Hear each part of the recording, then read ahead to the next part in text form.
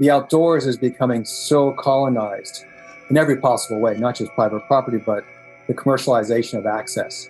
To do certain outdoor activities, one has to own a bicycle, a bicycle or a pair of skis or a snowboard or a canoe, or pay for and make 6 months in advance a reservation at a campground. Don River Radio.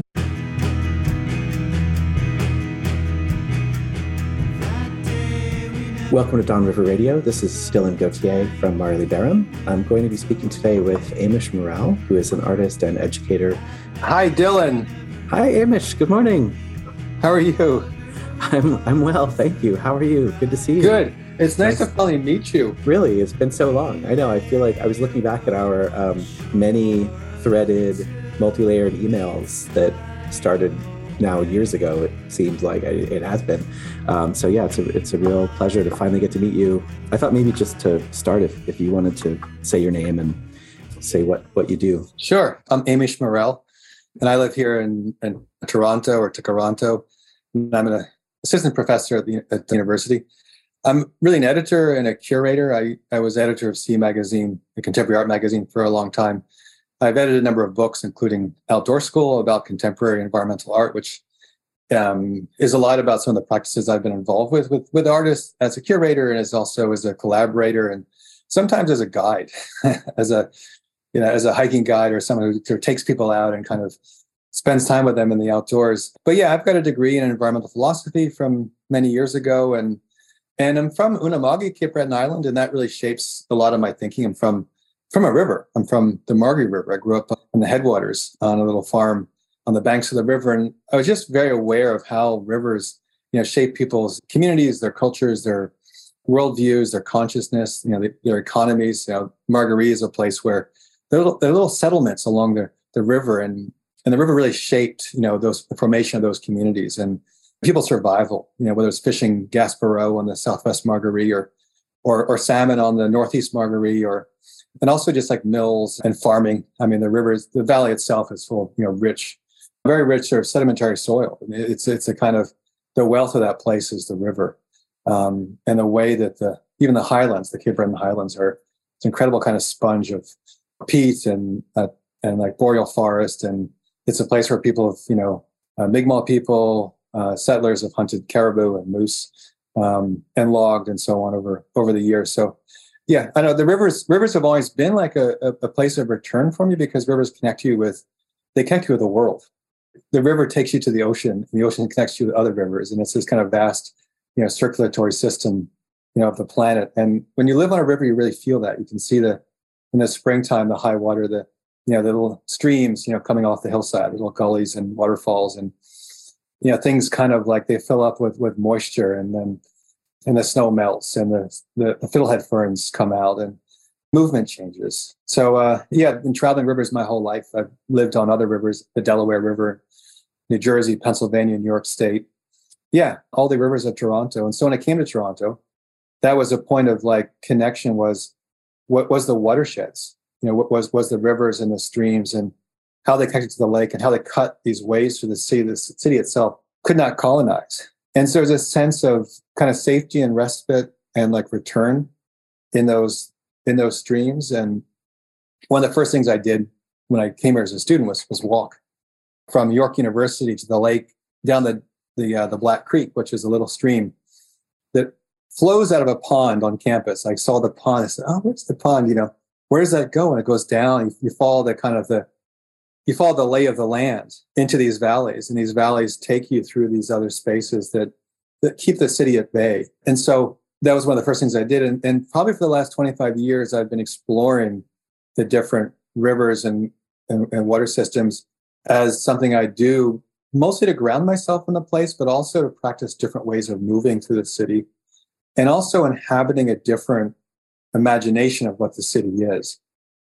That there's a very different kind of consciousness when you travel the meandering rivers, the amount of time it requires, the way it fluctuates depending on the season, in contrast to the subway that cuts through the city, or the roads that cut through this grid system in particular ways. It was a way of inhabiting a different imagination, but it was also a means of survival in a very hard-edged kind of unfriendly, unfamiliar city place. So yeah, rivers are a place of return, for me. Because you've had this long time, engaging with rivers in that place. How do you think the public perception of these places has changed in that time? Do you think that the relationship of Torontonians has shifted? Yeah, I think it really has shifted. I mean, in the 70s, Pollution Probe had a funeral to the Don River. I think it might have been 76 or 78. And there was very much a sense that the rivers were degraded, places. These were people disposed of waste. They created landfills. They put industrial spaces right up against the river as close as they could without encroaching, risking those things that they were making. And huge infrastructure that kind of traverses power lines, highways. It was a way to put things where the people didn't want. And I think it's changed because there's a very heightened sort of environmental awareness of like the state of the rivers. And there has been a need for parkland, and places like the Don are traversed by, paved bike paths, there are mountain bike trails that have been used in different ways. But I think that there's a kind of a greater sort of consciousness around those spaces as wild spaces. A lot of, people have occupied, have lived in the Don River and the Humber and other rivers as places of respite and also survival.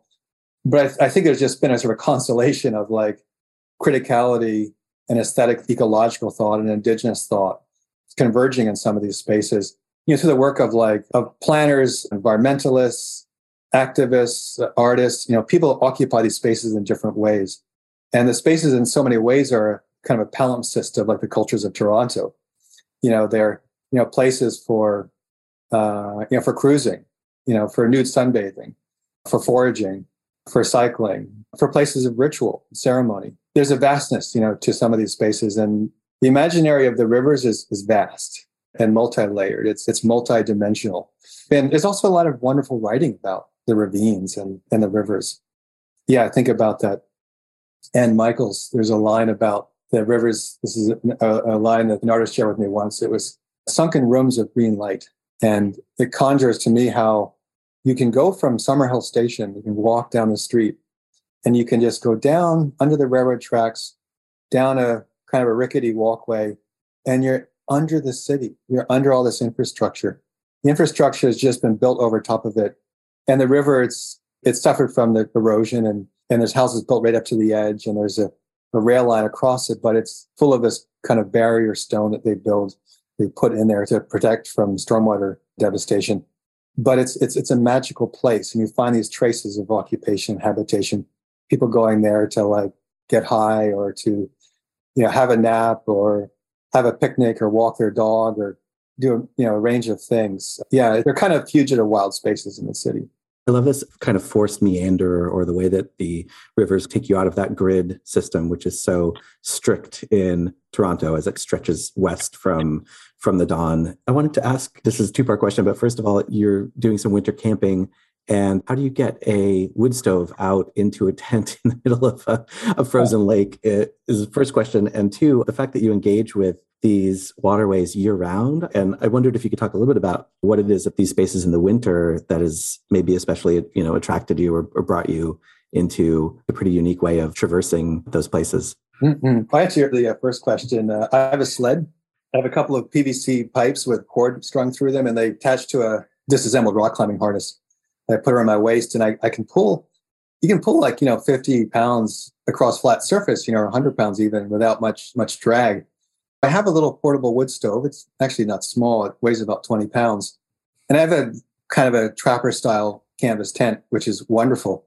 It's such a great space to sleep in and to be in. And the pictures you were talking about are from a trip I did 2 weeks ago. I went up to the town of Killarney, up about 4 hours north of Toronto, and I joined a group of people, including a woman who does a lot of winter travel and summer travel in the Arctic. And the group had, sleds. They were in snowshoes. I was on skis. I'm really a skier. I love to ski.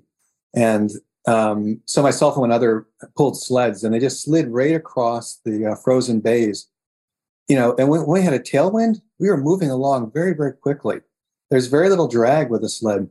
And it only becomes challenging when you have to go up and down steep portages, when you have to cross like a headland from one, water system to another.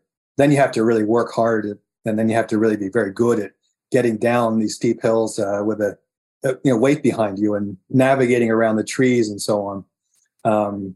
But it's slowed down time. You're not in a car. You're moving at 3 kilometers an hour, but you're moving 10 kilometers in a day and you're setting up camp. And that's your day. Your day is you wake up, you light the wood stove, you have coffee for a couple of hours, you have your breakfast, you pack up and you load up your sled and you haul it for, 5 hours, and you're enjoying the, being out and the vastness of space and seeing wolf tracks and seeing deer in the distance and, seeing the sky and just kind of responding to the weather. That's a big part of it is turning around headlands and the wind changing. And suddenly you're out of the wind, then you're back in the wind, or then you get driving snow and you can't see very well. So you have to take your time and, make sure you know where you are. But the wood stove really transforms winter travel. And yeah, it's new adaptation for me. I just started doing it this year and it really changes things. I'm just getting used to.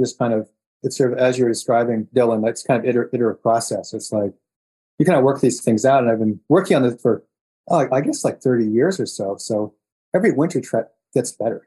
It's the right, it's an older technology, but it's actually a much more intelligent technology. And it allows you to really kind of live in conversation with where you are in a different way. What's the biggest difference having the wood stove? Is it that you get to stay out there longer and stay overnight? Or, what were you doing before the wood stove? Well, I used to travel like lighter and greater distances. And so I would do like a long multi-day ski tour and you'd stop skiing and suddenly it got cold. You'd have set up tent with frozen hands and then cook supper on a little gas stove that didn't generate much heat except for the pot you're heating. Then you had to crawl in your sleeping bag and kind of stay warm until the morning and hope you stayed warm. Hope your sleeping bag was warm enough. And it meant a lot more exertion. And there's no respite from the cold except during the day when you're moving. And you were kind of metabolized in the sense that you were in synchrony with, like, you could adjust your layers and you could adjust your exertion. So you kept at a state of like comfort, dryness, and warmth. And the wood stove allows you that when you stop and you set up your tent and you light the fire, suddenly you can like relax. You can make a pot of tea, or you can boil some water, or you can cook, or you can just sit there and warm up your toes, and you can hang your clothes in the tent and dry them out. And so it's cotton. So it breathes, it dries out very, very easily with the wood stove. And your routine becomes gathering firewood, stove, cooking. It's like having a warm place to go, but your warm place is somewhere out in the forest or on a lake or at some nice camping spot you found, and you're with whomever you're traveling with, or if on your own, maybe you're on your own, you can read a book and turn the pages without your hands, freezing. It's a radical change, and it's wonderful. You also can do it with very little impact. You're gathering dry, dead wood. You might be collecting water if you have a stream nearby and boiling it on the stove. It just has a nicer kind of flow to it. It's slowed down because you're not trying to cover a huge distance. You're traveling more in conversation with where's there a nicely sheltered tent spot where there's good firewood, there's water, wind protection, these kinds of things. And when you go north of the city, in the cottage country, nobody's in a cottage in the wintertime. It's incredibly vast. It's like, it's amazing. No one's up there, but it's just you and whoever you're with. This question about the winter experience of these places, and prior to encountering your practice, it hadn't really occurred to me. You think you kind of stay inside in the winter, but this slow practice that you're describing, it's really eye-opening to me. It also had me thinking about climate change. There's a book by our friend here in New York, Porter Fox, called The Last Winter, which came out, I think, maybe a couple of years ago now, but he was going around to the cryosphere, basically, like the parts of the world that have generally been frozen, and just making a kind of travelogue register of what has been changing in these places. And I'm curious if you've experienced that. I'm also calling today from one of the few snows we've had here in New York. It's actually snowing right now. It hasn't snowed much this winter or last winter. And I'm curious if you've noticed if the winter has changed up there. The winter has changed profoundly. Yeah, this winter especially. I usually go to Cape Breton in February for a week during the academic reading week. And I go and by February, usually there's drift ice that comes down from the Arctic and surrounds Cape Breton, Prince Edward Island. And you'll see, like from satellite imagery, just the pack ice that kind of comes in against the shore. And one of the impacts of that, of the pack ice not coming in the way it usually does, is creating incredible coastal erosion. And so people have homes on the edge of the sea cliffs, or suddenly those cliffs are eroding very quickly because it doesn't freeze. And so just the constant like freeze thaw and the winter storms will batter those shorelines. So it just eats away at those. And this winter especially, I had planned to go out, and my intention was to go up high into the highlands, up into the barrens. And these are kind of, it's taiga, kind of subarctic, landscapes, and camp, with the tent with the wood stove, and use that as a base to explore some of those areas more closely, because you can travel so much better on the snowpack. And this year we didn't get that snowpack, with just constant freeze thaw. So that's why I went to Killarney, Manitoulin, and traveled in the bays. And the ice wasn't great up there either. People were not traveling out to Manitoulin on the ice across the like Huron, like they usually do.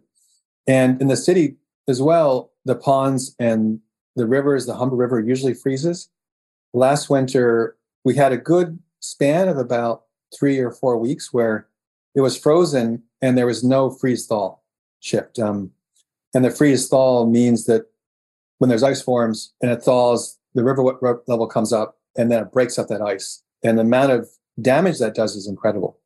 And so there have been points over the last few years where you'll go down to the Humber River in the city, and you'll see blocks of ice there, 3, 4, 5 feet thick, piled up in these incredible kind of arrangements. Just, it's like a glacier has come down and taken out all kinds of infrastructure and trees and so on.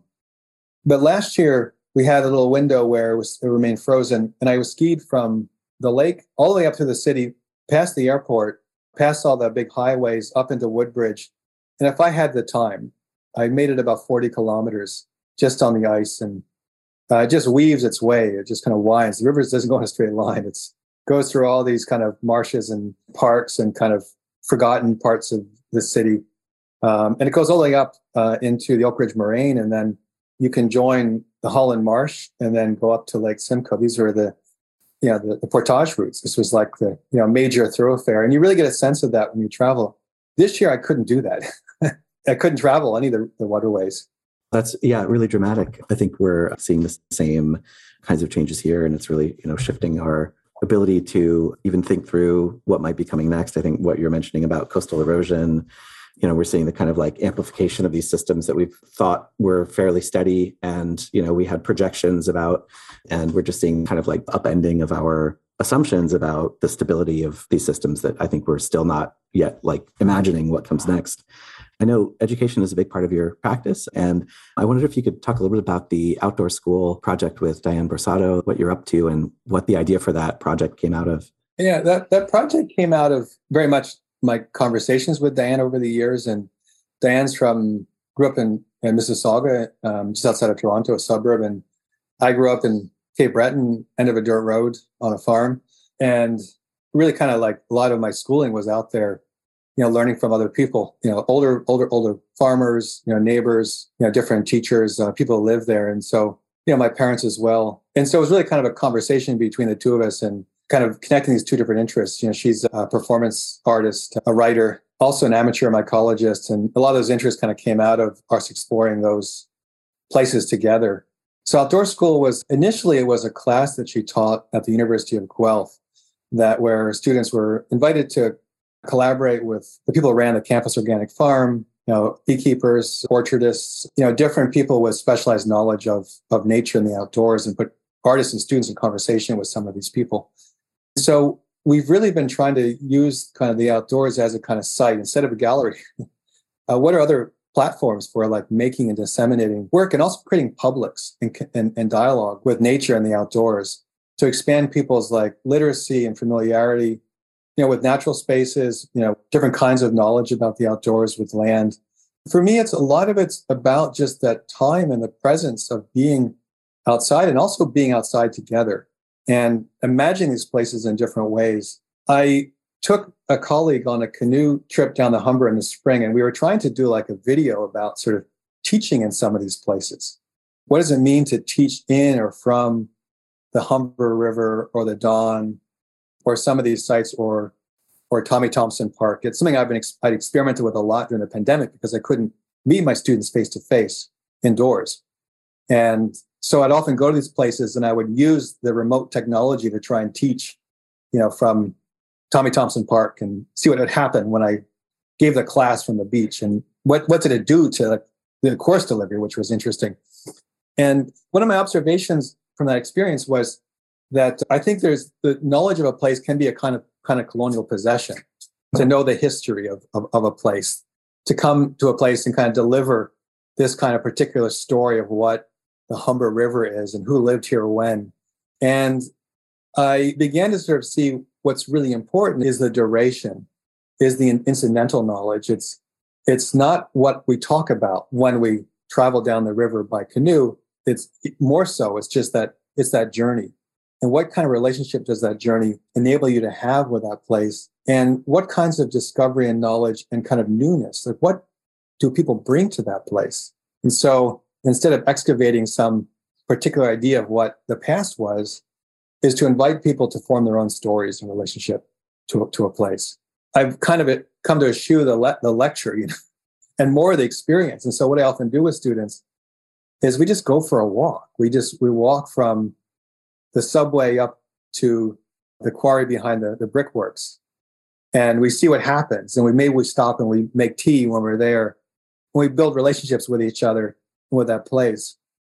And a big part of that is having the right footwear, the right layers, bringing things you need for that journey and making that a habit and part of a practice. What's the duration of that practice? It would be 3 hours. Yeah, 3 hours. It's what I can fit into like a standard course length. But I've learned not to load it up with readings or more kind of academic deliverables.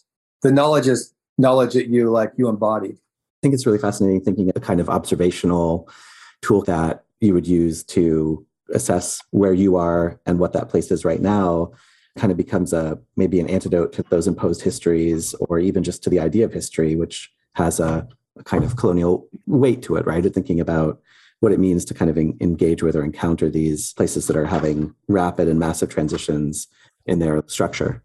That's a great question. I think that's what's really amazing potential about some of these places is inhabiting time in a different way. It's actually encountering the multiplicity of time. The city has its own temporality, the kind of the roadways, our work, our schedules, this infrastructure. It's industrial time, it's modern time, it's linear time. And the river gives us time as being cyclical, as being multiple, as being deep, geological. And I think that's exactly where it is. And that's where it doesn't kind of fit the kind of the class curriculum or the duration of the class. How do you open up time through place? And waterways enable us to do this. We have the flow of the river, this kind of like this cyclical time of the water, which connects us with everything around the planet. It's this kind of incredible. It's multitudes, within water.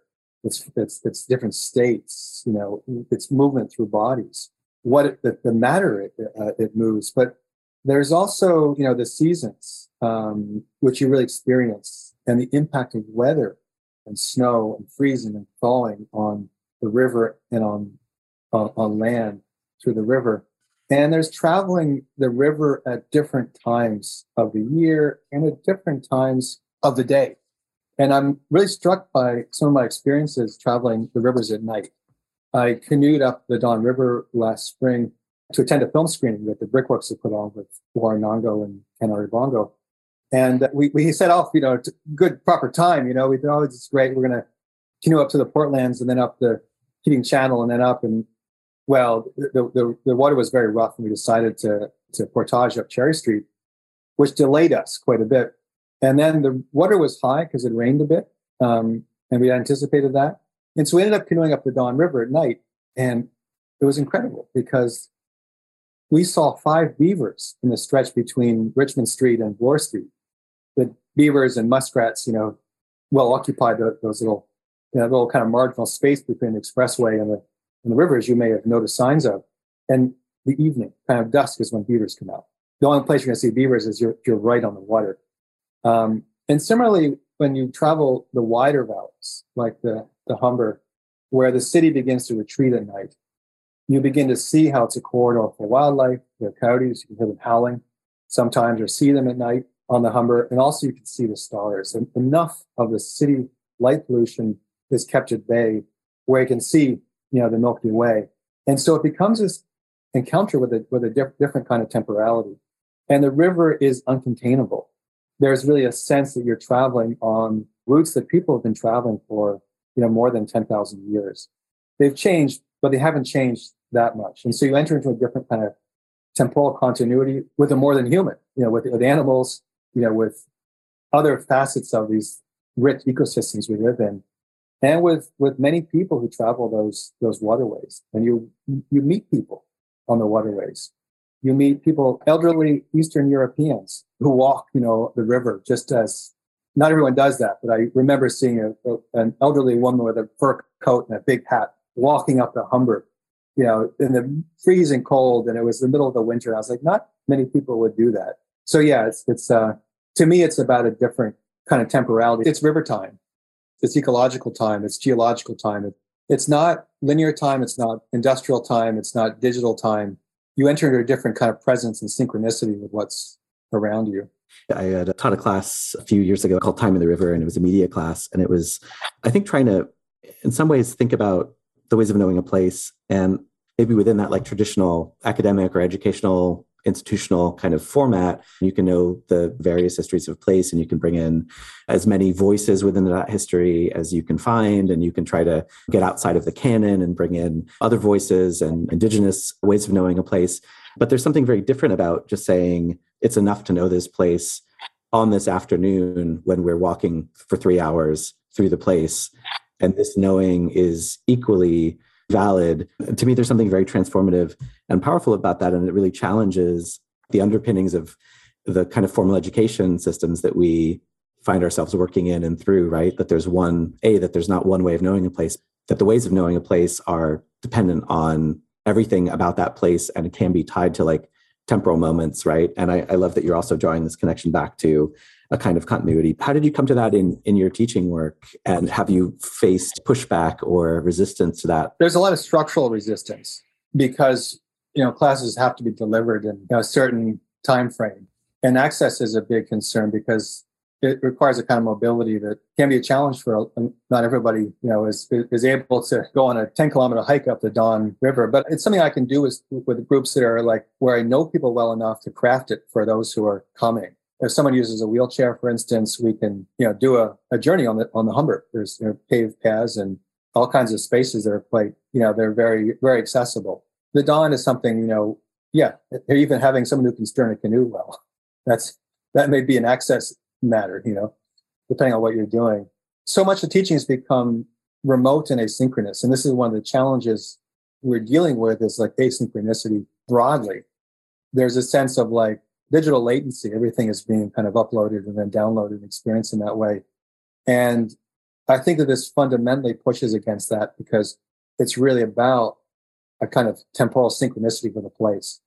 And so the radical gesture is simply it's being there. It's being present.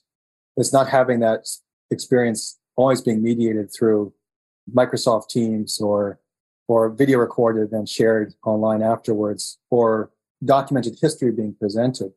Part of what I'm trying to do is allow a recuperation of knowledge and let the place itself teach us and teach us ways of being and ways of knowing ourselves in relationship to that place. And I think that these places are rendered very exclusive in the popular imagination, that they're often kind of, the outdoors is becoming so colonized in every possible way, not just private property, but the commercialization of access. To do certain outdoor activities, one has to own a bicycle, a bicycle or a pair of skis or a snowboard or a canoe, or pay for and make 6 months in advance a reservation at a campground. What I want to push against is that kind of exclusivity and the way that capitalism, commodifies those spaces, and the way outdoor culture has been made very, very, very, very, very exclusive. You can have these experiences right where you are, on your street, in your backyard, near your house. And I don't think that people always know that that's possible. Rivers are wonderful in that way because we have riparian rights, that we have rights of access, to water for commerce or for travel, to fish, or for trade. These are law-bound rights that allow us to pass through private land on rivers. And for me, that's always been why I'm attracted to rivers, because I can be in a place which is full of infrastructure, full of private property, but the river is a public space. It's a public space for animals to travel through, and it's a public space for people to travel through. And so that to me is a kind of commons. I think it's really important politically. I think it's important environmentally. I think it's important spiritually. And I think we can recuperate our connection to the land through these public spaces that are still here. So to me, that's something that really kind of plays in. It kind of pushes against. And what I don't want to see is that access being continually denied. It's policed by all kinds of people.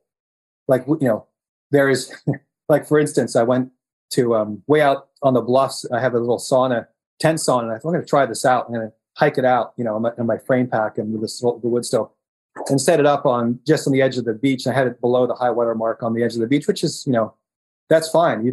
It's below the high water mark. It's not private property. It's technically Crown land. And so we set up the tent, having a sauna, and some people came walking at a distance, they kind of came towards us. I'm like, oh, they must be curious. And they had their cameras up, like, oh yeah, they must be wondering what we're doing. I was about to come out, just in my my underwear and be like, hi, how are you doing? What's going on? And they started yelling at us, They said, this is private land, and and I was like, oh, interesting. They're kind of very threatened by this. And so just that gesture of like, they were probably people who live nearby, and I was like, they're policing, this is not actually, they're absolutely wrong, So they thought you were squatters setting up camp or something.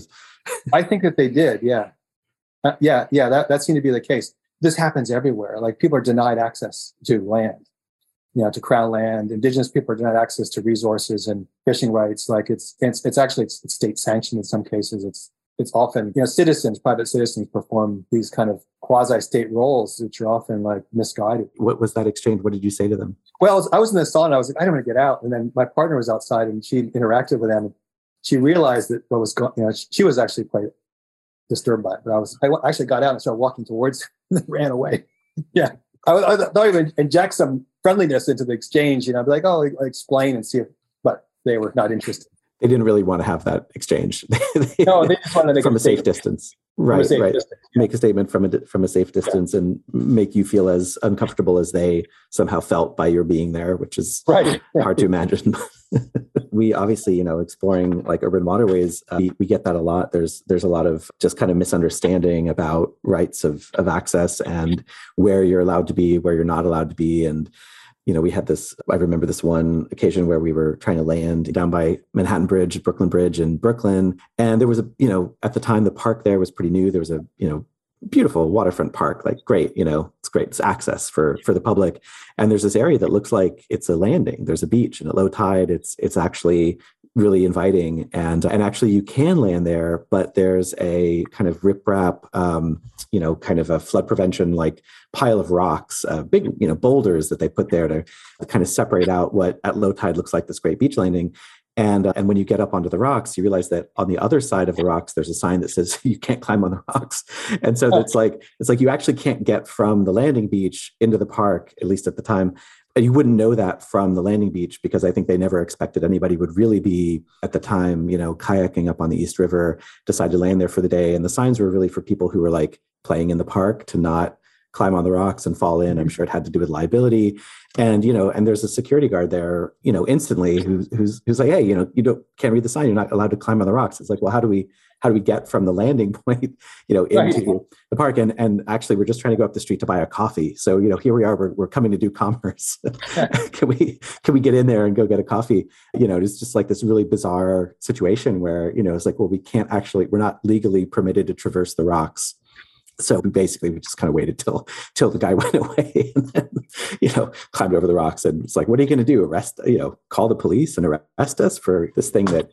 So yeah, it's interesting navigating. I think this was something that we were encountering a bit when we did the float from Cherry Beach back up to Keating Channel, and thinking about what you were talking about earlier with the kind of time scale and experience of this place, and also with what I think that site will become a much more regimented and regulated place when it's a park, right? The trails and roads will be clearly demarcated and there will be clear expectations and rules. And I'm sure some forms of posted signage that explain to you what you can and can't do on that site. And, so we were leading this trip really with that in mind, thinking about, how we could access it today and how it would be accessing that same place in the future. And I think everybody probably drove out to Cherry Beach, or maybe somebody took the bus and some people rode their bikes, but we all got there by the kind of straight line, Cherry Street. It takes 5 minutes or something to drive down there.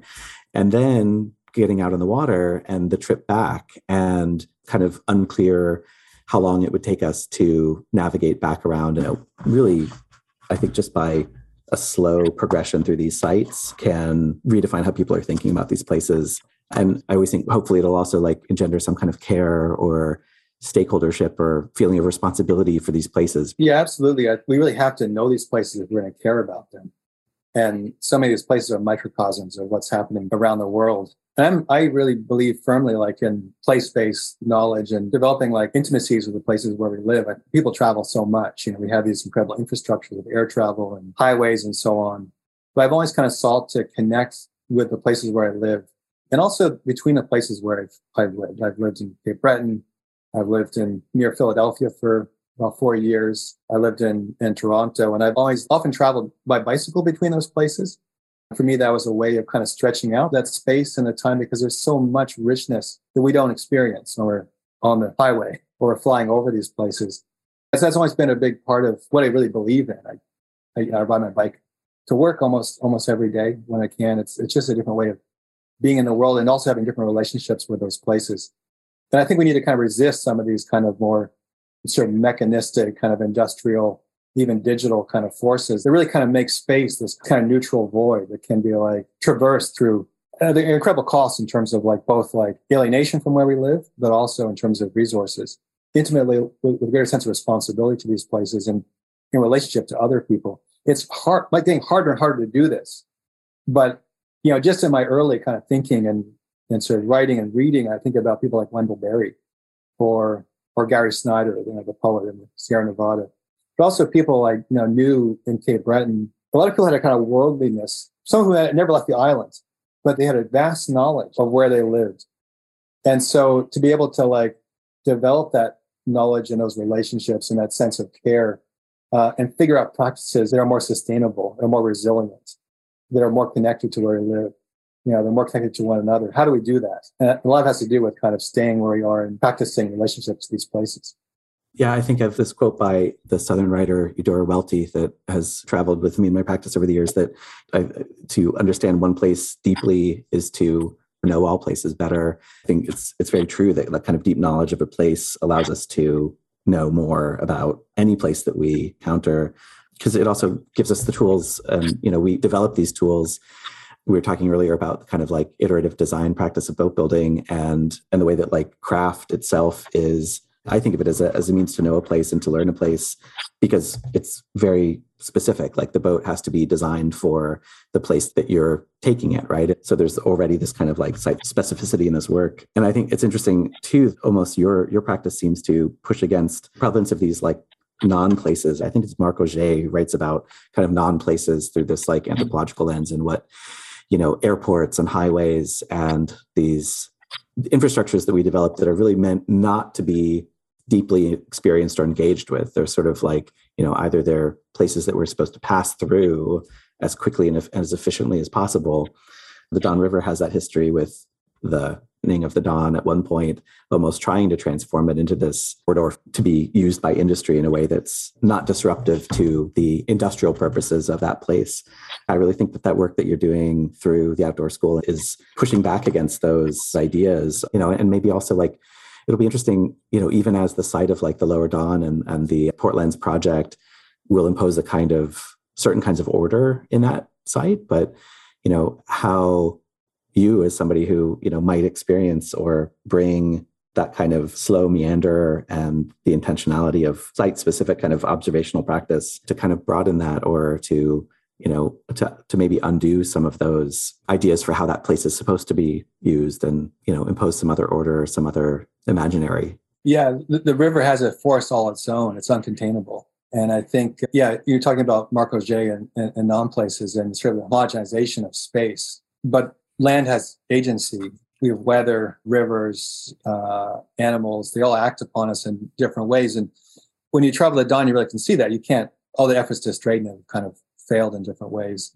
And also the Tommy Thompson Park and Leslie Spit, it's this constructed landscape, but it's also a wild landscape. I went out there on my bicycle a couple of weeks ago, and I found a part of it I'd never been to before. There's a whole kind of peninsula that I'd passed by, and I went out to the end of this peninsula, and it was very sort of barren, exposed. The city was off at a distance, at white point of land that juts out up into the Gulf of St. Lawrence, kind of south of Newfoundland, off the top of Cape Breton, where there once had been a settlement. And I was like, wow, like just the kind of the force and drama of that landscape, the wind, all the trees and the grass and the birds populating that.